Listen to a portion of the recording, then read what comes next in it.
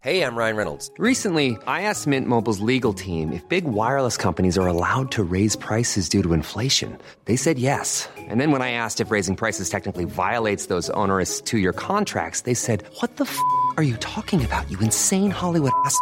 So to recap, we're cutting the price of Mint Unlimited from $30 a month to just $15 a month. Give it a try at mintmobile.com/switch. $45 up front for 3 months plus taxes and fees. Promo rate for new customers for limited time. Unlimited more than 40 gigabytes per month. Slows full terms at mintmobile.com.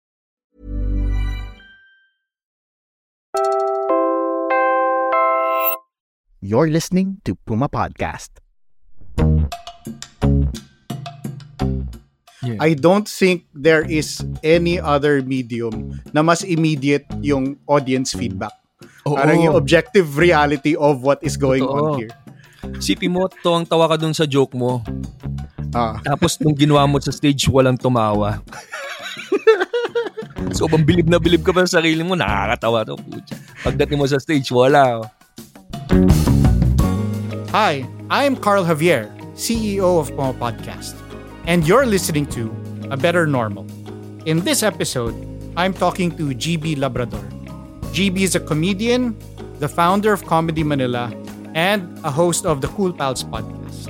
We met because I used to run a bar, and at this bar, GB would hold open mic nights. And so we wind up talking about the bar and about open mics a lot in this interview. Ay, maraming salamat sa lahat na nakikinig ng A Better Normal. Ako po si GB Labrador, isang stand-up comedian na mapapanood nyo sa mga Comedy Manila shows at sa The Cool Pals. May quick story ako bago ako mag-proceed sa mga tanong. Nung nagkita tayo sa Linya Linya Land, kasama ko wife ko, first time ko ma-introduce sa'yo, no? So tinuro kita, si GB. Pare na starstruck siya. He's the one in the movies. Oo.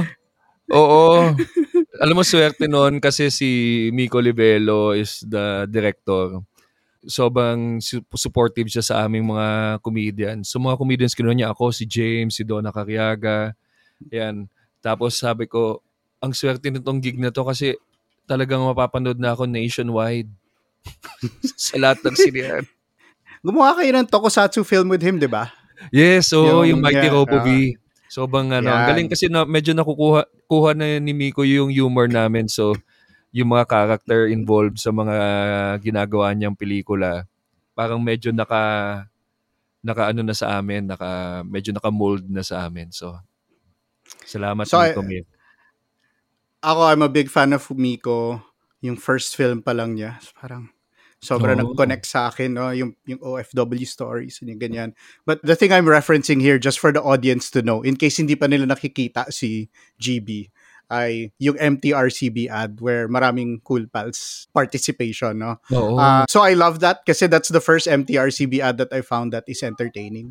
Salamat. Actually, sobrang laugh trip nung ano na yun, nung shoot na yun, medyo laugh trip. Kasi 'di ba yung sa eksena na yon, hindi pwede to sa bata. Ganoon kasi may isang pelikula doon, 'di ba, yung sayang. Tapos ang sabi ko kay Direk Miko, ang gawin natin, pagpapasok na ng sinihan yung pamilya, yung tatay lilihis papunta doon sa R18. Sa R18. So nung sinabi ko, alam ko na. Sige, kayong tatlo doon. Ako dito. Ganda. So, tapos gusto ko yung cutaway and then yung I love you honey. Maganda ang ganda ng timing. Anyway, bago to maging parang pure fan love lang for GB, I wanted to ask, so for those who are unfamiliar, GB has been at the forefront of comedy for a very long time. Nagkakilala kami, don't know, parang mid-2010s, something like that. Medyo matagal-tagal na yata. Almost 10 years, parang ganon. I think to Josel. Yes. Nicolas. Because Josel Nicolas. Nagkasama kami ni Josel sa open mic and then he offered to do open mic sa Uno Morato. Yes. Isa sa mga sobrang saya ng venue na yon. Kasi kahit konti lang yung tao na pupush through namin yung show. Tapos sobrang raming books, yung comic books pa. So sobrang ganda na. Now, yun nga, meron kayong show, you have a hit podcast, you're selling out venues. Nakita ko yung Best of Comedy Manila na nakapag biggest venue. And so, ngayon, sobrang on the rise. A lot of friends I know, pinapanood kayo, yung iba't ibang comedians dyan. But can you paint us a picture of what the scene looked like nung nagsimula ka? Kasi itong point of view comedy, nung nagsimula kayo, hindi pa siya dominant. So, for people na hindi nila ma-imagine ang panahon na hindi sikat si Victor Anastasio at Red Oliero at yung buong grupo, parang what was it like nung nagsisimula kayo? Mahirap talaga siya mag-practice kasi open mic is where we practice. So yung mga open mic rooms namin noon, libre pa, free entrance, walang bayad. Tapos madalas, since nga hindi kilala, madalas yung audience namin hindi alam merong stand-up that night kung nasan sila. So parang ang tawag na nga ng mga Malaysian comedians when I tell them, it's like the guerrilla open mic. Kasi yung audience doesn't know there's open mic. Pagdating namin doon, biglang may sasampa sa stage, hey, welcome guys, there's open mic tonight. So yung mga tao, minsan 4, 5, lasing na, o kaya meron silang meeting, o kaya meron silang sarili nilang ginagawa na hindi sila makikinig. So ganung kami nagsimula. Madalas friends, siyempre may mga friends na manunood, yung audience, puro mga friends. Until eventually nagkaroon ng magandang mga venues like Uno Marato, Tomato Kick, wherein nagkaroon ng following yung open mic. But it took us siguro, nagsimula ako mag-put up ng open mic 2009 eh. Hanggang ngayon, I always organize open mics. Nagkaaroon siya ng following in a way na merong group of friends na manunood because they enjoyed the comedy. So nakasurvive kami dahil sa mga yon. So salamat sa lahat ng sa amin. Pero talagang sobrang struggle. Minsan ang ingay, dahil hindi nila alam yung nangyayari. So it was very hard to test jokes. Pero ang maganda dun sa process na yon, dahil mahirap yung environment, naging tight yung material. Naging talagang nakakatawa yung jokes kasi kailangan niya kumuha ng attention eh. So I think yun yung naging benefit ng working a very tough audience or tough environment ng stand-up dito. Sa ibang bansa, tinatanong nila, ba't ang rami yung punchline? One of the questions like, you guys have so many punchlines per joke.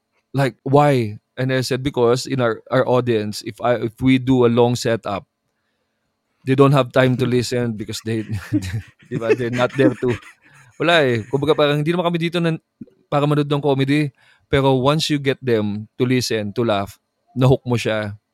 Yes. 5 minutes lang, masarap na yung feeling na nakuha mo yung attention nila for 5 minutes. So that made us a bit tight yung material saka yung comedy. Yung dinidescribe mo ngayon, yung hostility. Kasi dalawa yan, Parang one is hostility and the other is indifference.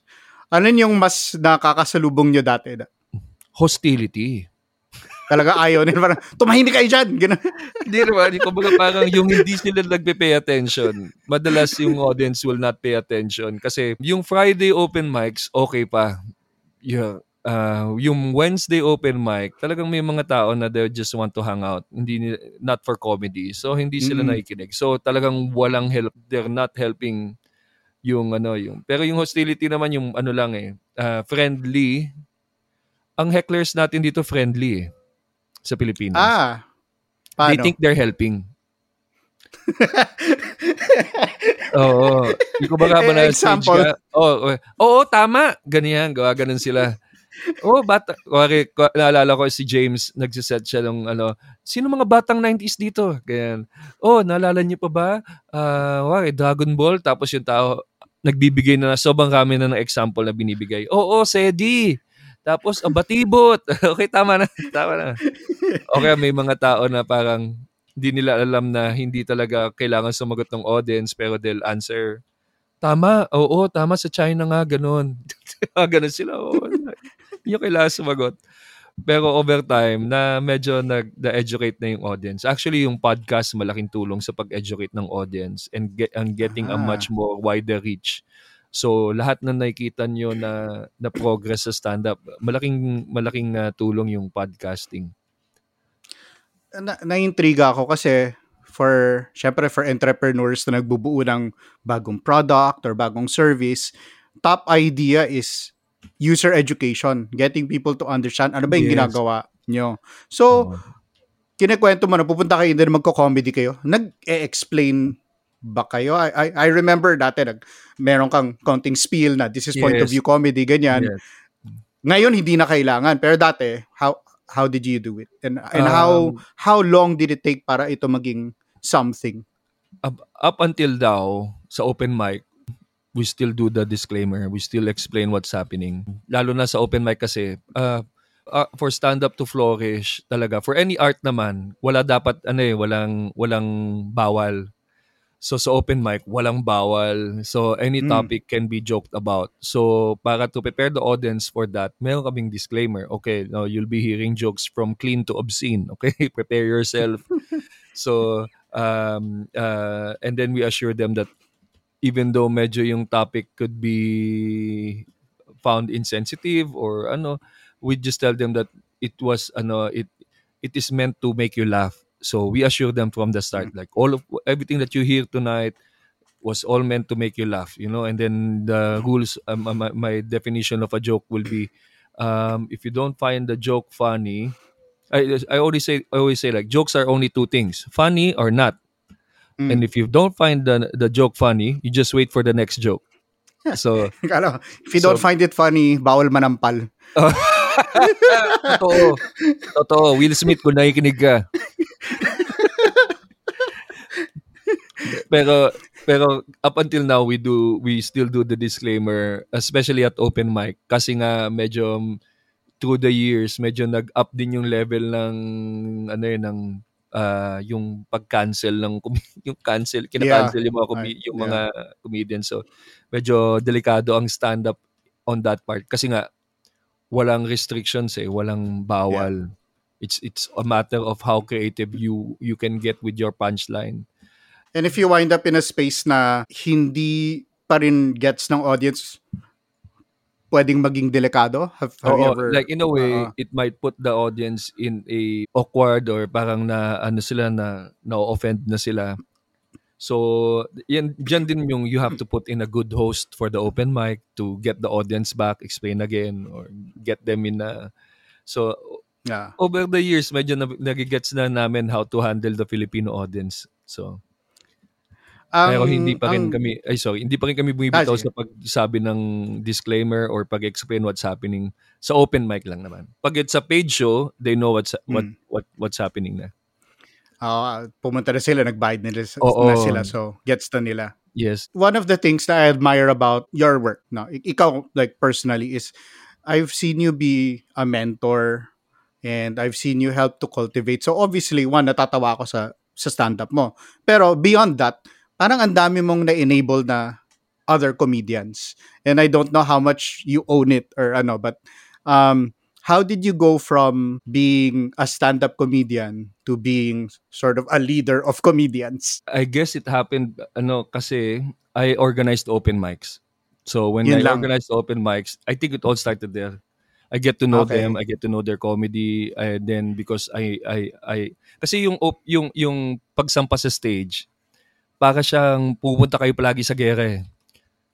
Like let's say you have 10 comedians in the lineup, para kayong mga sundalo. So the host will be like, okay guys, ito yung kalaban natin, 4 na lasing. Mga ganun.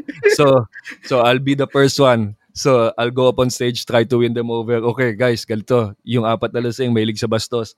Okay, so if you have any jokes that are so as we kept doing that, medyo may trust na sila sa akin because we've fought so many wars together. We've been through many stages together. And then I got to know them. So it was easy for me to formulate what kind of shows we can do, where there'll be, where one comedian will be more effective, ganyan. So parang nakita ko na sila where they will be in this world of comedy. Para, to, maganda to. Mag-end ka dito or you have 15 minutes already. Kasi I also enjoy their comedy. So I'm a big fan of each and every one of them. So it was not really hard for me to gain their trust when it comes to giving them tips or giving them my suggestions. So very welcome sila when may mga iba kasi parang siguro may mayabang na dating na pagbigay ng advice or suggestion, and there's a friendlier way. So I guess my way is more friendlier than others. Hindi ako nagtuturo pag kumbaga parang hindi ako yung parang lecture type. I always do, when I do workshops, I just tell a story of how I did it, kung ano yung mga totoong nangyari na sa akin, based more on sa akin. So I guess that helped them more. So walang moment na it's time, kailangan ko buuin ito. Ganon, wala kang, it just happened dahil nagpapa-open mic ka. Yes, it happened because kaka-open mic namin, I noticed and I saw that the comedians are ready. They're ready now to do longer sets. They're ready now to put up. And then I get to travel din nung time na yun, and nakita ko yung mga klase ng shows. Sabi ko, kaya din namin to James has 15, si Victor has 15 minutes, Red has 15 minutes. So sabi ko, konti na lang pupunuin para 1 hour and 30-minute show. So sabi ko, kailangan ma-spotlight na yung mga comedians natin. So yun yung reason ng Comedy Manila as a production house, to provide the stage for the comedians, yung mga deserved na comedians natin. So sabi ko, yan, okay na. Kasi ang tagal na namin tatrabaho So, ang naging purpose ng Comedy Manila is to get our comedians paid, our comedians given a stage, ganyan. So, para maging na siya, parang, kasi lahat kami merong side job, may day job, ganyan. So, gusto ko stand-up will be a money-making work na for them, para at least wag na sila bumitaw. Kasi yun din yung kailangan That's why I always kept the open mics alive, is that it should be open for all aspiring comedians para may stage sila na pupuntahan. Hindi pwedeng mawala. Kasi there's always one person who dreams of doing stand-up. Like kami lahat. So pag may open mic, sasampa siya, and then you're adding one more potential best comedian dito sa Pilipinas. And that will just help push everything up. And you can only inspire more people to do it when you see comedians excel and get paid and get to where they want doing comedy. So, yan yung importansya ng first batch ng comedians natin.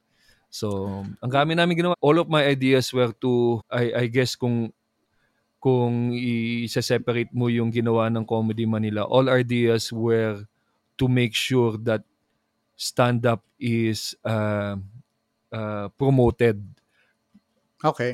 So we went to schools, universities. Nagpunta kami ng universities. We went to LaSalle, UST, Ateneo. We started planting seeds na ito, stand-up to. And then nagsa-sell out siya. So sold out. And then after doing the university shows, then we do the regular shows.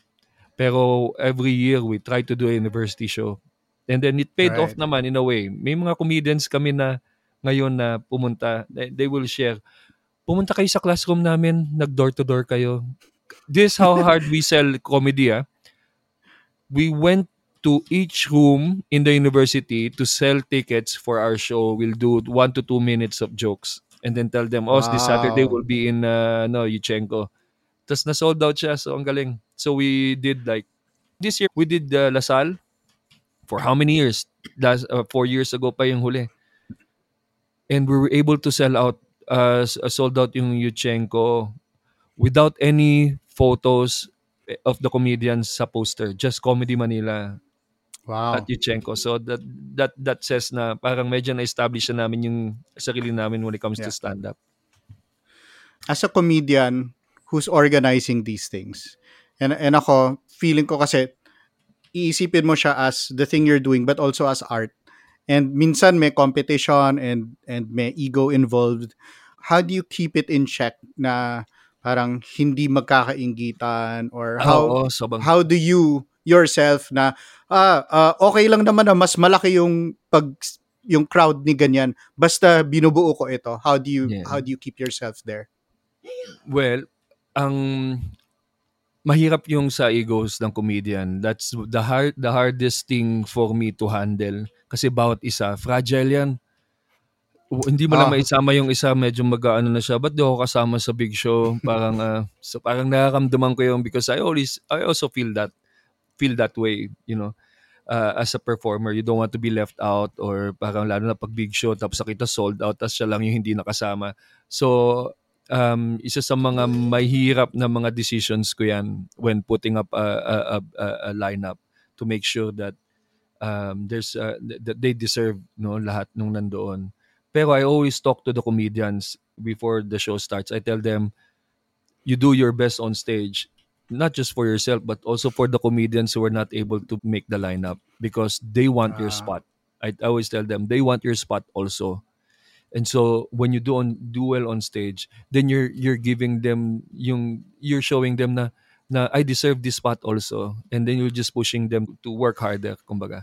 So dahil nararamdaman ko yung inggit, nararamdaman ko yung ego, there's a way for me to talk to them wherein they'll get it, why they should do their best on stage, and they do their best. So yung mga comedians na hindi nakapasok, they were like, okay, gets. Now I know why siya, kasi deserve nga niya with that performance. So in a way, it helps deal with the ego. Pero ang hirap, yan yung pinakamahirap talaga. You feel their heart is breaking. Nakikita ko yan. Kaya ako minsan, I always tell them, I don't do shows all the time. Sabi ko, siguro I have to lead by example all the time rin. Yun yung isa sa mga kailangan kong gawin. What I do is, you rarely see me do a special. I will be spotted most of the time at open mic. So I tell them, I do more open mics than do paid shows, because I work on the craft muna, and then when I do one big show, it will be a solid show. So yung open mic is preparing you for that big show. So I always tell them, so kung wala kang big show muna ngayon, you go to open mic, prepare for that big show, so that when your name is listed sa big show, you're going to kill it. You're going to really do well on stage. So kailangan kasama ko sila palagi, or makita nila na I'm with them all throughout, kahit na may malaking gig o wala. Yan. Kaya importante sa akin yung open mic. So bang yan. Yan ang pinaka-backbone ng lahat ng nakikita mong progress ng stand-up. Well, alam mo naman ako, fan ako ng open mic. But yung konti na lang diba? Open mic ka na. Ilang years mo na ako kinukulit dito. One of the things about stand-up is, mukha siyang effortless. Diba, yun yung nakakaloko Oo. Sasampa yung comedian at malamang kung ang napapanood mo ay mga Netflix special, ang uhusay na, malinis na. But actually, marami tayong napanood na open mic na medyo, sana. Kita mong inaaral pa niya, iniintindi niya yung craft level. Mm-hmm. How long did it take for Comedy Manila? What kind of time investment did everyone put into this bago kayo naging quote-unquote ready? Ang hirap sabihin nakadepende talaga siya sa per comedian on how you really want to improve. May comedians tayo now that is improving na 2 years pa lang siya sa stand-up nung kami 2 years pa lang kami, putya, hirap na kami. Pero it's up siguro din dahil sa medyo naayos na yung audience and all. So in Comedy Manila, medyo matagal yung progress namin dahil yung audience hindi pa ready, hindi pa nakikinig. So compared sa isang comedian now that started last year that has a listening crowd. So ang bilis niya din na improve yung timing niya, delivery and all. Kami may mga nights na putang na wala tayong napala dito. So may mga nights na hindi counted siya as stage time kasi wala nangyari, walang tao or talaga wala nakikinig ganyan. But siguro mas matagal yung pag-improve ng comedians noon. Pero walang timeline Like unfortunately, you have batchmates that are still trying to find their voice on stage. Yung batchmates ko 2008. So as long as they keep practicing, then maybe tomorrow they'll be funnier than yung mga ganun ba. So wala nakadepende sa iyo how bad you want to be good on stage. Ang kailangan sampa ng sampa. Oo, kailangan talaga. And then ang sa akin lang is yung sampa ka ng sampa, sulat ng sulat, and then work on it. So hanggang sa yun, makikita mo na yung sarili mo, you have tight jokes and So wala siyang timeline. Wala siyang timeline for me, kaya ang importante sa akin was to build the foundation sa mga lahat na mag-open mic. It has to be a solid foundation of writing your own material. So we start with that first. I guess with any, yun yung pinaka-importante. So if there's one thing na I made sure was we have the yung mga rules na you have to write your own jokes, own material, so that when you go up on stage, it's your humor on stage, it's you. So if they like you, people like you because of your humor. Yan yung humor mo. So yun yung pinaka-importante, I guess, other than in 5 years magaling na tayo lahat. Walang ganon. Pero nung I remember talking to Red and Victor sa open mic, and I told them about the dream of Comedy Manila. The dream is to get everyone their own following. Kasi iba-iba yung humor ng bawat comedian eh. So, si Red at that time do fat jokes. Si Victor, very absurdist din siya. So, the dream was to get people who like absurd comedy to follow Victor. People who like to eat fatty foods to follow Red. So, yung mukhang nag-work naman. Nag-work naman. So nakakilabot kasi it took us 10 years. Pero tingnan mo naman like Red sells out theater shows, di ba? Victor sells out theater shows. I get to sell out theater shows. Si James sells out theater shows. So nangyari nga. So I think that was the most important thing that we wanted to happen. Me personally, sabi ko sa kanila, one of my dream is to actually just watch the comedy show as an audience member. Kasi sobrang saya ng feeling na manood ng stand-up. And I want that for everyone else here dito sa Pilipinas na you get to enjoy a stand-up comedy show. Ang pinapanood mo, local comedian, Pinoy comedian, talking about things you can relate to. Yan ang difference kasi ng Phil-Am comedian eh. Yung Filipino-American comedian will talk about being a Filipino in America. So minsan, pag bumangga kami, nagsama kami sa stage, sabihin ng tao, alam mo, mas na-enjoy ko yung show mo kasi mas nakaka-relate ako. So, I want that kind of connection na nadadala ng comedy natin sa mga nanonood. Yan. Yung time investment, no? Talaga kasi sabi mo nga, sana kumikita sila, sana may income from this. Yeah. Pero also, people have an awareness when they start na personal project to, art ito. Pumapasok na ba mga tao ngayon hoping to be successful or to make a lot of money out of this? I think based on yung mga comedians like si Alex Calleja, 'di ba? Marami na ipopost siya, marami niyang gamit. So yung mga comedians, so like gusto ko din magpatawanan. Si Vice Gandang, yaman na rin, 'di ba? So I guess now, yes, there will be some aspiring comedians. The goal is to be famous and be rich. But again, open mic is very humbling eh. Yes. So kaya hindi pa ako sumasampa, GB.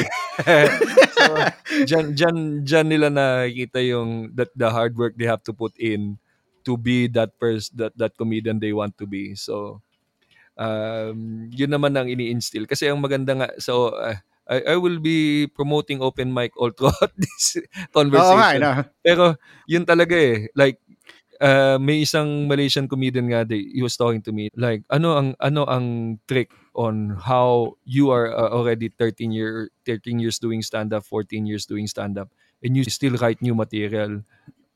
Paano ka hindi tumitigil magsulat? I said I just go to open mic. Kasi if you are a veteran comedian and you go to open mic and you really open your eyes to what's happening, you are also reminded of why you started. You will always be reminded of why you started doing comedy when you see the young ones, the new comedians, aspiring comedians work on their material.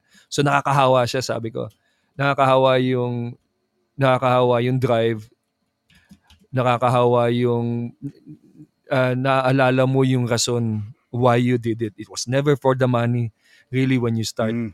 So yung pag na-remind ka na parang putya, gusto ko lang talaga magpatawa. That's what open mic does for me. Gusto ko lang magpatawa putya. And then sa open mic, pantay-pantay kayo.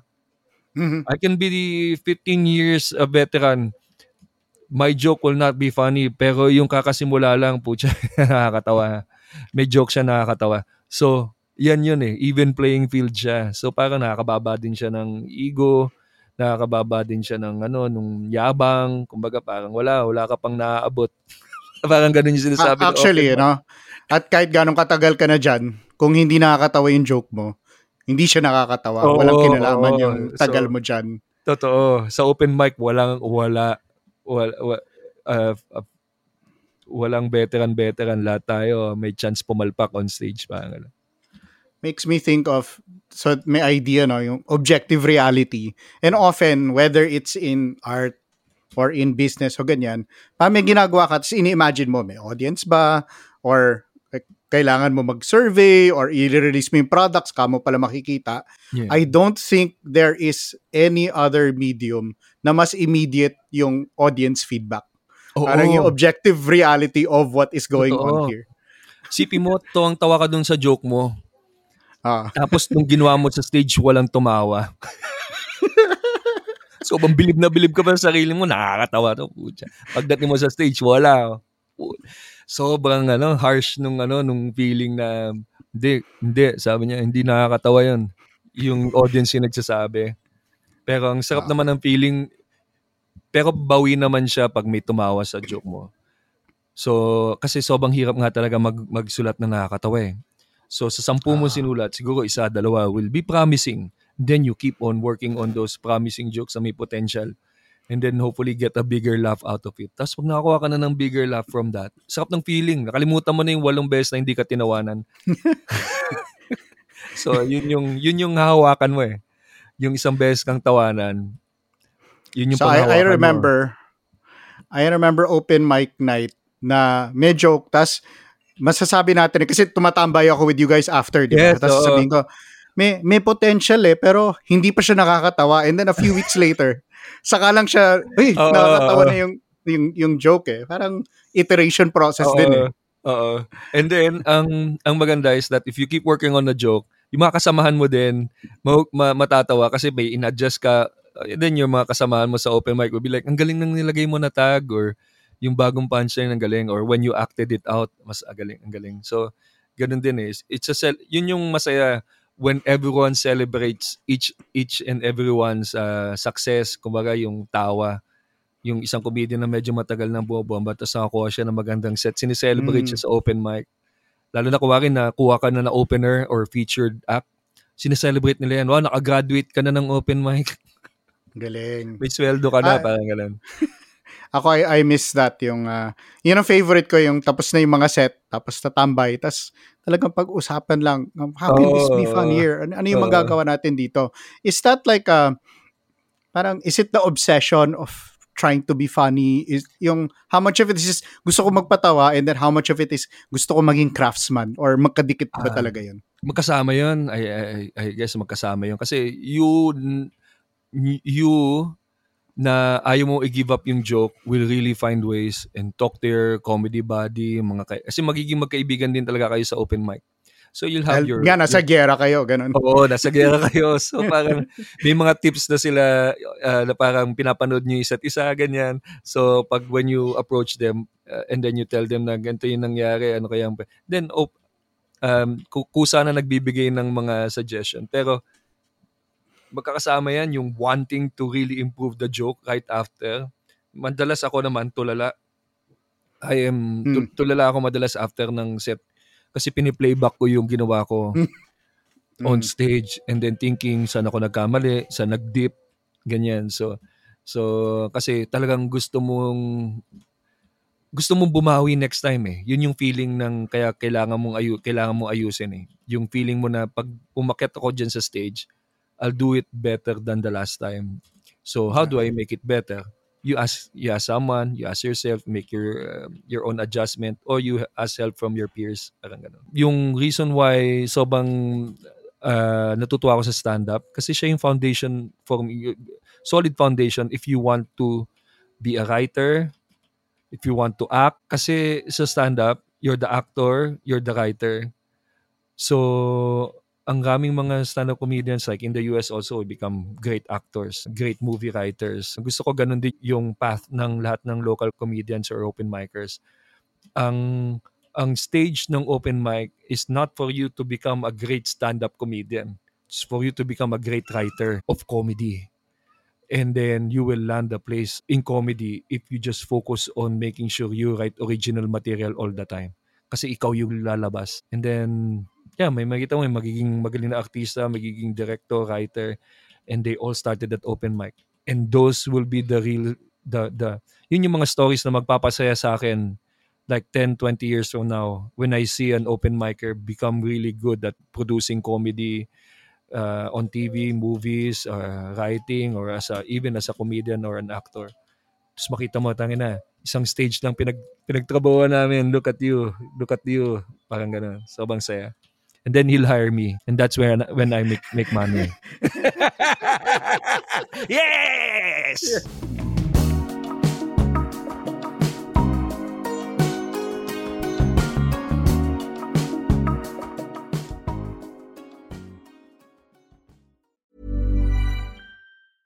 When you're ready to pop the question, the last thing you want to do is second-guess the ring. At BlueNile.com, you can design a one-of-a-kind ring with the ease and convenience of shopping online. Choose your diamond and setting. When you find the one, you'll get it delivered right to your door. Go to BlueNile.com and use promo code LISTEN to get $50 off your purchase of $500 or more. That's code LISTEN at BlueNile.com for $50 off your purchase. BlueNile.com, code LISTEN. Burrow's furniture is built for the way you live. From ensuring easy assembly and disassembly to honoring highly requested new colors for their award-winning seating, they always have their customers in mind. Their modular seating is made out of durable materials to last and grow with you. And with Burrow, you always get fast, free shipping. Get up to 60% off during Burrow's Memorial Day sale at burrow.com/ACAST. That's burrow.com/ACAST. burrow.com/ACAST.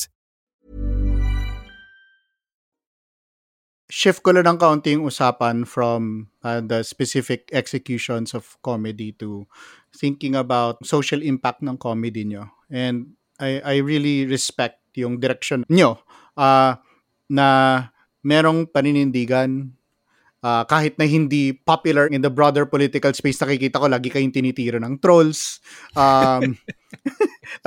Lagi kayo napag-iinitan pero parang nag-i-enjoy pa kayo lalo na parang pinapagtripan nyo din sila at yung nakikita kong clips mo na umiikot usually may kinalaman sa yung mahalin mo yung DDS yung ganyan. Yun yung nakikita kong umiikot sa IG for you specifically. And I remember yung nanood ako nung show ni Red tsaka ni Victor na meron bang ano dito, BBM dito, ganyan. So meron talagang pinuputan and I remember nung campaign last year may pinaglalaban talaga kayo. And I'm wondering paano kayo nakarating dyan, especially given na if you look at mga comedians internationally, minsan yung mga iba sa kanila sobrang problematic. Paano niyo nina-navigate yung space na yan? Yung sa akin I try to as much yung when it comes to politics, I navigated it very carefully, kasi ang target ko naman is magpatawa ng lahat. I'm not targeting to make one side of this, kuwari, DDS lang, ganyan, o kaya mga supporters lang nila ipapatawanin ko. No. If I'm going to write a political joke, ang aim ko is to make both sides laugh. So that's why I wrote a joke about yung in-unfriend niya yung tatay niya na DDS. Kuwag, di ba? So parang kasi ang pinanggagalingan ko noon, ang comedian kasi sponge talaga siya. We are sponge of kung ano yung nangyari na sikat sa Pilipinas, whether it's political, election, ganyan. Nakukuha namin lahat yung energy ng lahat ng tao. The hate, yung discussions, and then yung utak namin will try to squeeze out jokes from it based on our emotions. If we feel na parang ano ba naman yan, nag-aaway naman lahat, then so I wrote a joke about, okay, mag-away. Mahalin niyo sila. Kaya so may mga jokes naman na parang ang bobobo nitong side na to. May mga ganun like that's why they will be pertained as someone supporting the other side dahil they're just noticing or observing yung kabubuan ng retaliation nitong isang side na ito. So merely reacting to kung ano yung popular na kalokohan o katanganan na nangyayari. Pero for me, ito yung sinabi ko sa mga tao, sa mga comedians, nung time na sobrang init ng politika, is that don't just rant on your social media. I said, wag lang kayong yung mumurahin nyo lang or mag-rant ka lang. No, sabi ko, if you're a comedian, make sure it's funny. Make it entertaining. Okay. Kasi we're not here. You are here to entertain, make things better for everyone. Ma-absorb nila ng kung ano yung nangyayari in a way na hindi sila magagalit. So, ang sabi ko, ang advice ko is that if you're going to put out something, please make it funny. Huwag naman yung rant kasi sayang yung pagiging comedian natin kung hindi natin siya gagamitin to make people laugh.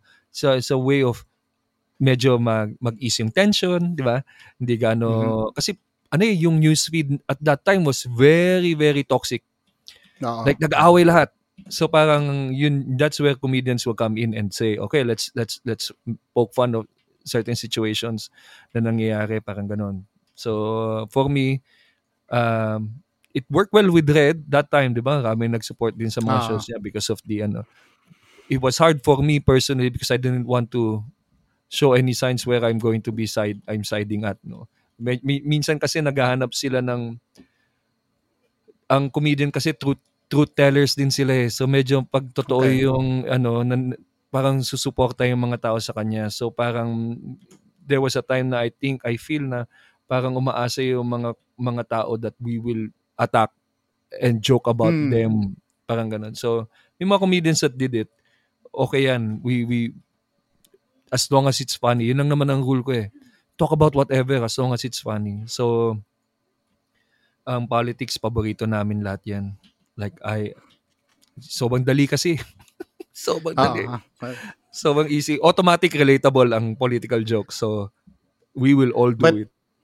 But that's the thing, right? Is madali mag-joke about politics. Pero mahirap maging nakakatawa.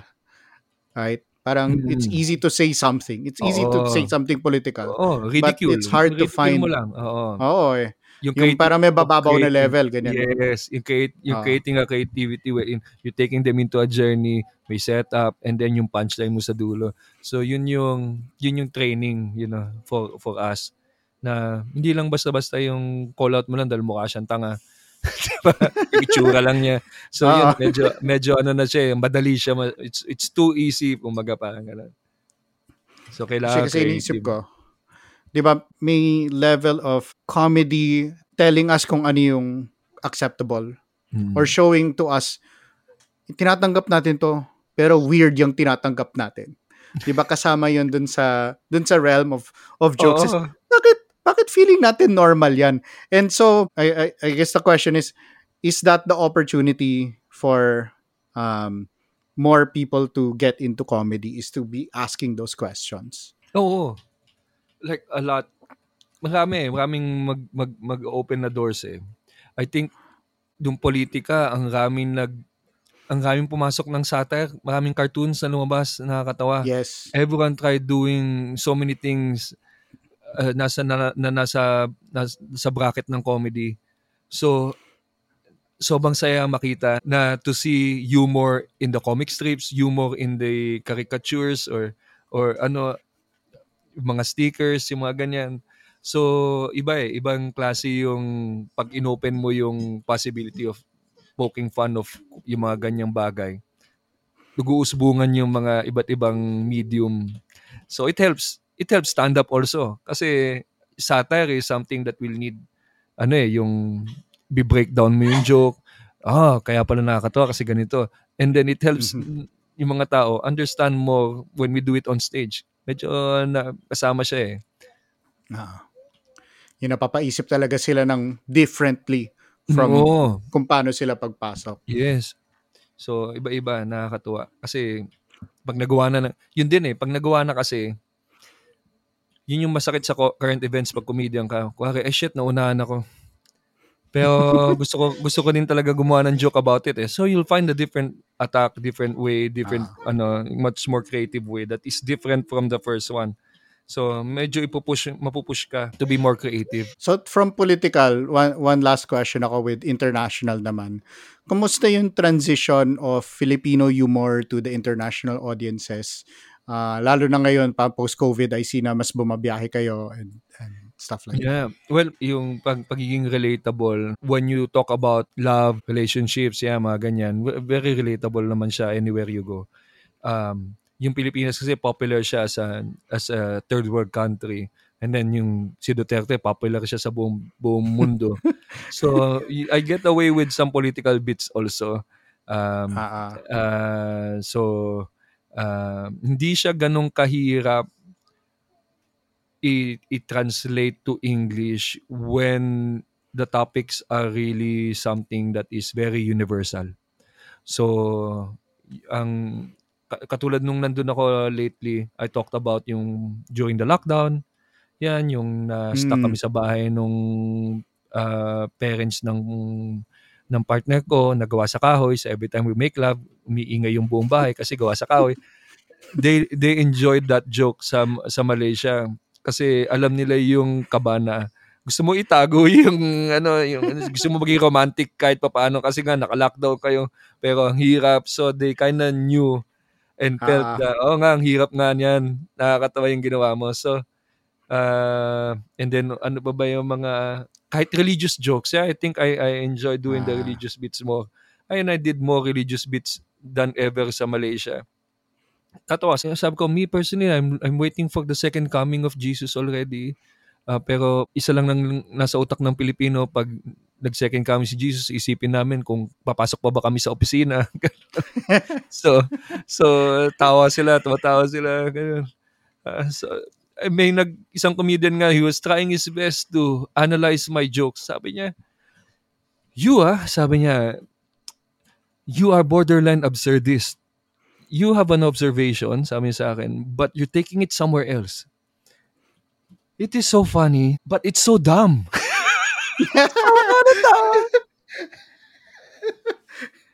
Tapos yung isa sabi niya, you're like watching, I enjoy it because I'm like watching cartoons when I see you on stage, like cartoons kasi I do sound effects, gano'n that.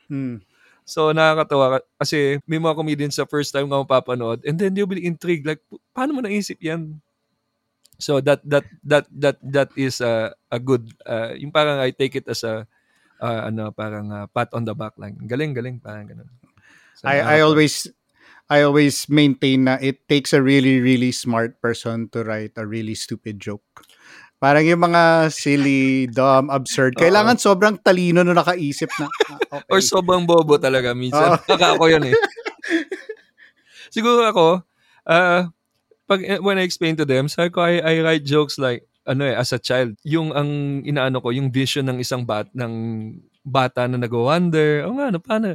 Para may innocence and it's not going to be offensive ang labas kasi parang I'm just wondering like paano nga kung ganyan or hirap naman ganun. So parang nandun ako sa punto na parang bata ay nag-isip. Siguro kaya cartoons yung naiisip nila or absurd parang ganun. Kasi 44 na ako tapos parang yung nagsasalita 12 years old sa stage. Alright, last question. What is something that you wish you were asked in an interview na hindi natatanong? Kung kaya mo bang mag-stand up buong buhay mo. Parang ganon. Okay. Kasi, totoo, pahirap ng pahirap yung stand-up. Tapos, habang tumatanda ka, you get worried. Kasi sa Pilipinas din, may certain, parang di mo alam, uncertainty ang show business, ang stand-up. So, you kinda feel like, how far can I cheat this game? Kasi parang, I always talk to the other comedians, kahit sa mga foreigners, like parang don't you feel like we're cheating life doing this and earning? Like, sabi ko, you got me to perform in Malaysia. Just do 10 minutes. You flew me all the way from the Philippines, got me a hotel to do 10 minutes of jokes. I feel like I'm cheating life. Like 10 minutes of my stupid jokes. People are paying to see my jokes. So parang I always wondered like, how long can I do this? And how long can I make people laugh? And how long can I do this and put my kids to school? So siguro yun yung tanong ko. Actually, more of tanong ko sa sarili ko yan. And I just enjoy the time on stage. Every time I'm on stage, I try to enjoy it as much as I can. especially at open mic. Siguro, hindi ko na siya nakikita na parang titigil as long as there's a stage and a mic for us to hop on. I've always enjoyed talking to GB and getting a lot of insight from how he thinks about comedy and about art even. So here are my 3 top thoughts as we wrap up this episode. Number 1, immediate feedback is important. We see it in comedy because, like we said in the episode, it is automatic. As soon as you let that joke go, you know whether it worked or not. And this is actually a thing that we need to think of in our own entrepreneurship or the ways that we work. The sooner you can get feedback, the quicker that you can get better. The second is the sense of community. And the community is the audience, but it's the people who, as GB says, the people who you go to war with. Right? The people who, when you are creating something, can give you the honest feedback that you need. And can buoy you. Like he says, when he feels lost or when he needs inspiration, all he needs is to look over at the young people doing it. And he finds that kind of energy. So, building a community to support your efforts. And then the last one is, there is no fixed timeline for getting better. It's not like if I've been doing something for 2 years or 3 years, I should be good. In the conversations, we said, sampa lang ng sampa. And that ties in with the feedback, but it means you need to keep going at it. And at some point, maybe you'll make that breakthrough that you need.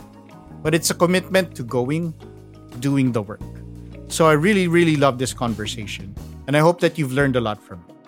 Thank you to GB for sharing his time with us. And thanks to you, listeners, for also showing up and having a few laughs and learning a little bit in the process. And thank you to the team behind this episode. Producer Geraldine Pascual, audio editor Mark Casillan, and the rest of the Puma Podcast crew. I've been your host, Carl Javier, and you've been listening to A Better Normal. If you want to keep the conversation going, you can follow Puma Podcast on all the socials and follow me on IG. It's at Carl Javier, Carl with a C. If you liked this episode, please do me and at least one of your friends a favor. Tell a friend about this episode and this podcast so we can build a community of people making a better normal.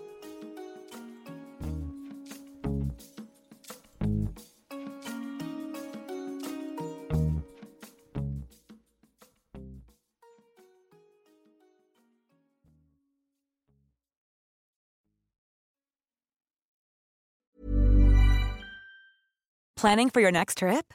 Elevate your travel style with Quince. Quince has all the jet-setting essentials you'll want for your next getaway, like European linen, premium luggage options, buttery soft Italian leather bags, and so much more. And is all priced at 50 to 80% less than similar brands.